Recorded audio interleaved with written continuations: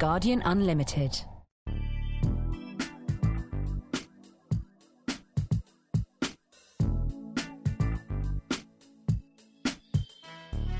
This is Ian Griffiths for Guardian Unlimited. I'm just standing on a platform at the moment at Lime Street Station.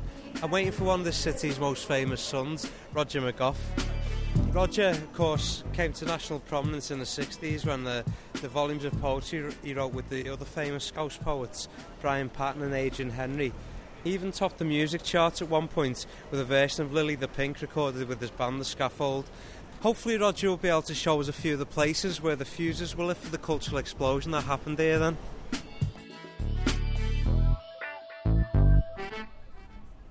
I've often been referred to as a TUMP, T-U-M-P, which stands for Typically Useless Male Poet. In other words, I don't drive. Never have.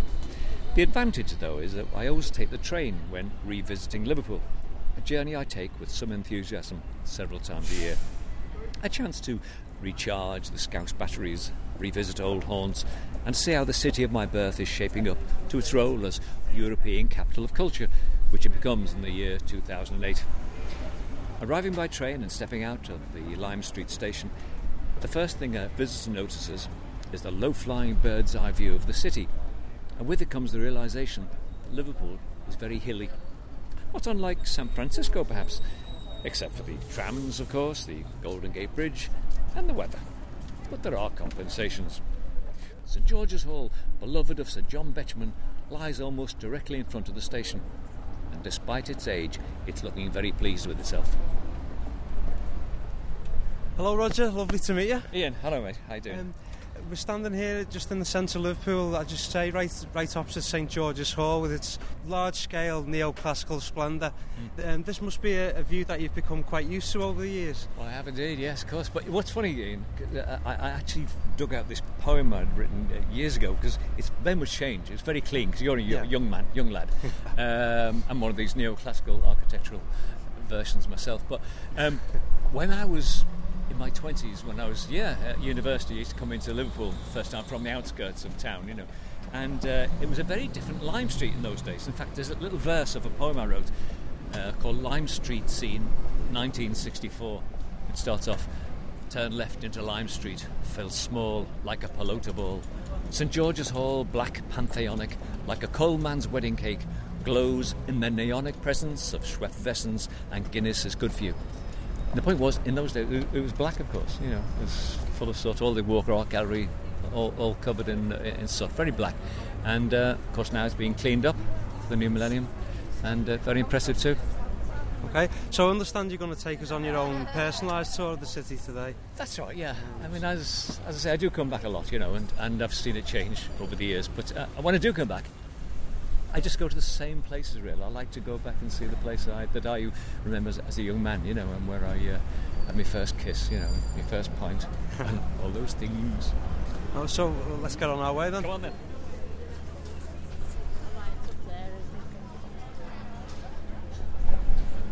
On my way around Liverpool, I always pop into Williamson Square and try and see how my fountain is looking. I call it my fountain only because I've got a poem inscribed around it.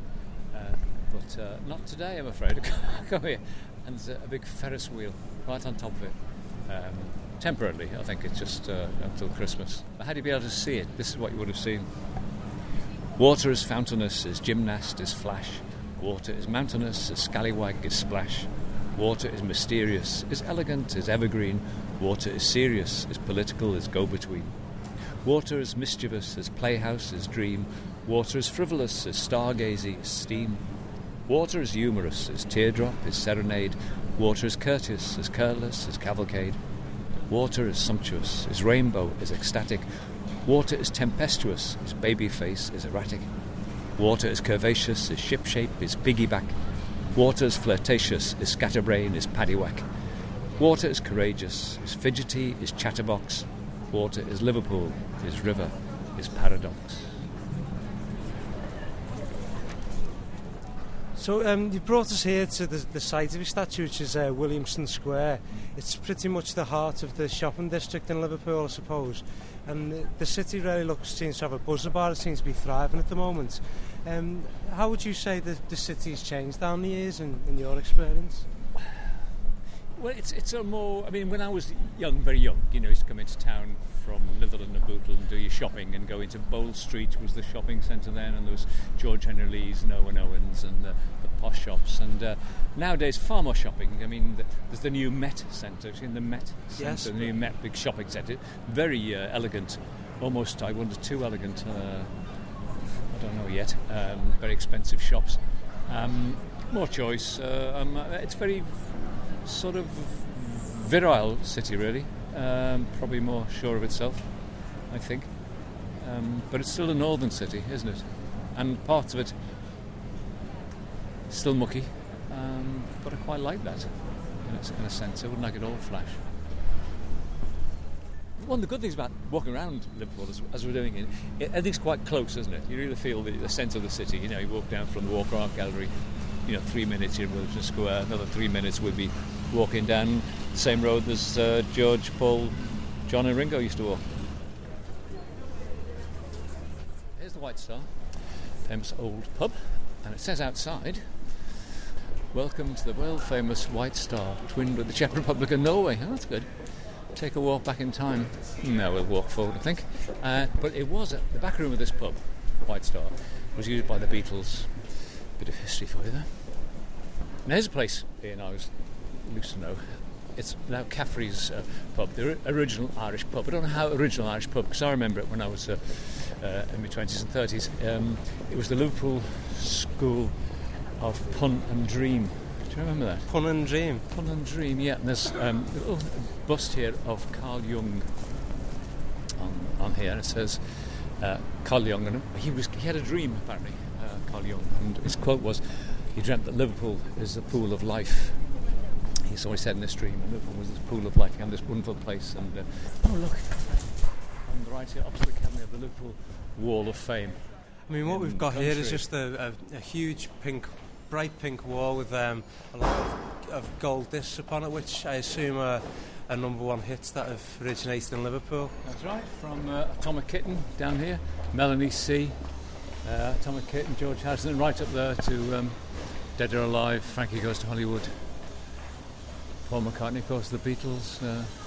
And there's yours actually right in the middle. Right in the middle, Pride of Place, Lily the Pink at the Scaffold, 1968. That's very nice, isn't it? Yeah. Wish you could take that wall home. And also, just as you're on your way out of, or I suppose into Matthew Street on the end, there's a familiar face leaning against the wall here. Yep. John Lennon. It's unusual to see him on his own here, because there's quite a good statue of John Lennon just leaning up casually against the wall. What's unusual about it, there's no one next to him being photographed. I mean, we're just on our way down now, walking down Water Street, which I think is one of the very original streets when Liverpool was first founded. When it heads down towards the Pier Head and the Three Graces and Liverpool, which are the three buildings that dominate Liverpool's famous waterfront. It always lifts the spirit, doesn't it? A lot of streets in town, you turn left, walk down the road, and then you see the river. This, Ian, as I was referred to as the Three Graces, aren't they? I mean, I never when I was young, but Three Graces are the Cunard building, the Port Authority building, and of course, directly behind us, the Liver building. Yeah, this of course is Liverpool's famous waterfront, which is now a World Heritage Site. Indeed. I mean, we're looking up at these huge, impressive buildings that, as Roger says, called the Three Graces, and behind us is the River Mersey, which is glittering beautifully today, isn't it? Yeah, sunshine. But the Liver, I just look, it's the Liver building really for me that does it, and of course I have these two great liver birds up there. I was up there actually years ago. With the Scaffold, we recorded the music for the liver birds. But there are two live birds, one facing out here. Apparently, this is the female, watching out for the sailors arriving. Apparently, tradition has it. And the live bird on the other side, depending on whether you're red or blue, is watching the football at Goodison or Anfield. That's the legend says. But very fine buildings. Seagulls are eagles with no head fights. For soggy old crusts they get into fights. Out of tune buskers, beggars and screechers, seagulls are not my favourite creatures.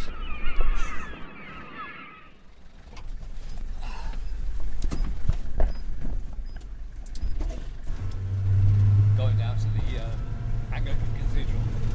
Then we're going to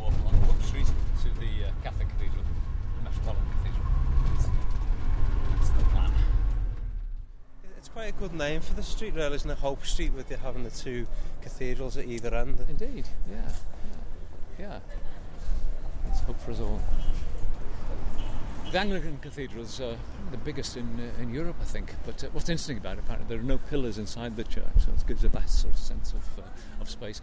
But it was funny because it was back in 1967 when the Metropolitan Christ the King Cathedral that we're now approaching, was the Catholic one, was consecrated, and I was asked as a local poet to write a poem that would go in the magazine to celebrate it. So I wrote a poem. I was very honoured to be asked, and delighted, and wrote the poem, and they turned it down. They wouldn't have it. They said, no, it's not really respectful enough. And so I thought, well, that happens with poetry. And then years later, 1978, 10 years later, the Anglican Cathedral was actually finished. It took a long time to do it, so it was actually completed. This big service, and the Queen came along, and they used my poem in the service. So the poem they were written for the Catholic one was used in the Anglican Cathedral. So that's something nice. Do you want to hear the poem? O Lord, on thy new Liverpool address, let no bombs fall. Gather not relics in the attic, nor dust in the hall. But daily may 1,000 friends who want to chat just call. Let it not be a showroom for would-be good Catholics or worse, a museum, a shrine, a concrete hearse.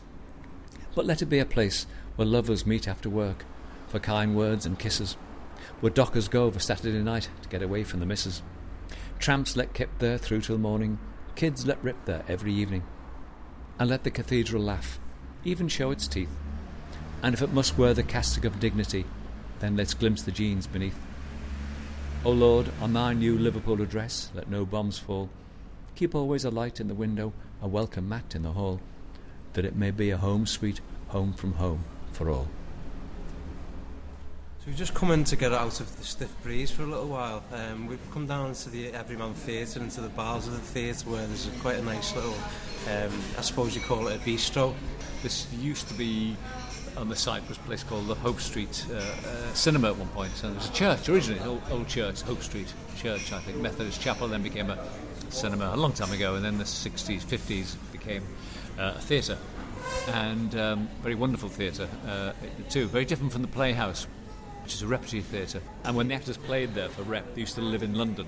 But here it was very different, and a series of very good directors, including Pete James, Terry Hands, Alan Dosser worked here, and started to use local playwrights, Bill Morrison, Bleasdale, Russell, and they used a core of actors who actually lived in Liverpool, Liverpool 8, and they were very much part of the community. So you saw these people all the time. So this is great. We used to come down here and drink and things.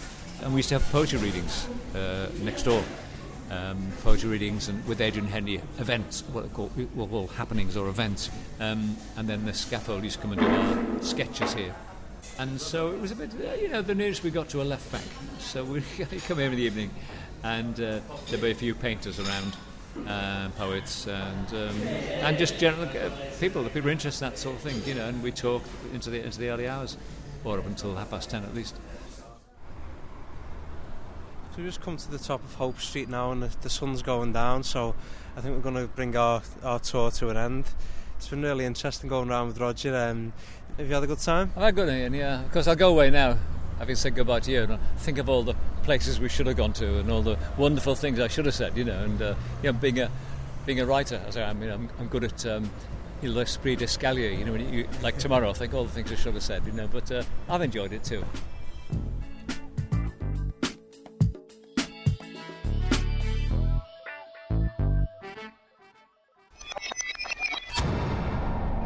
Guardian Unlimited.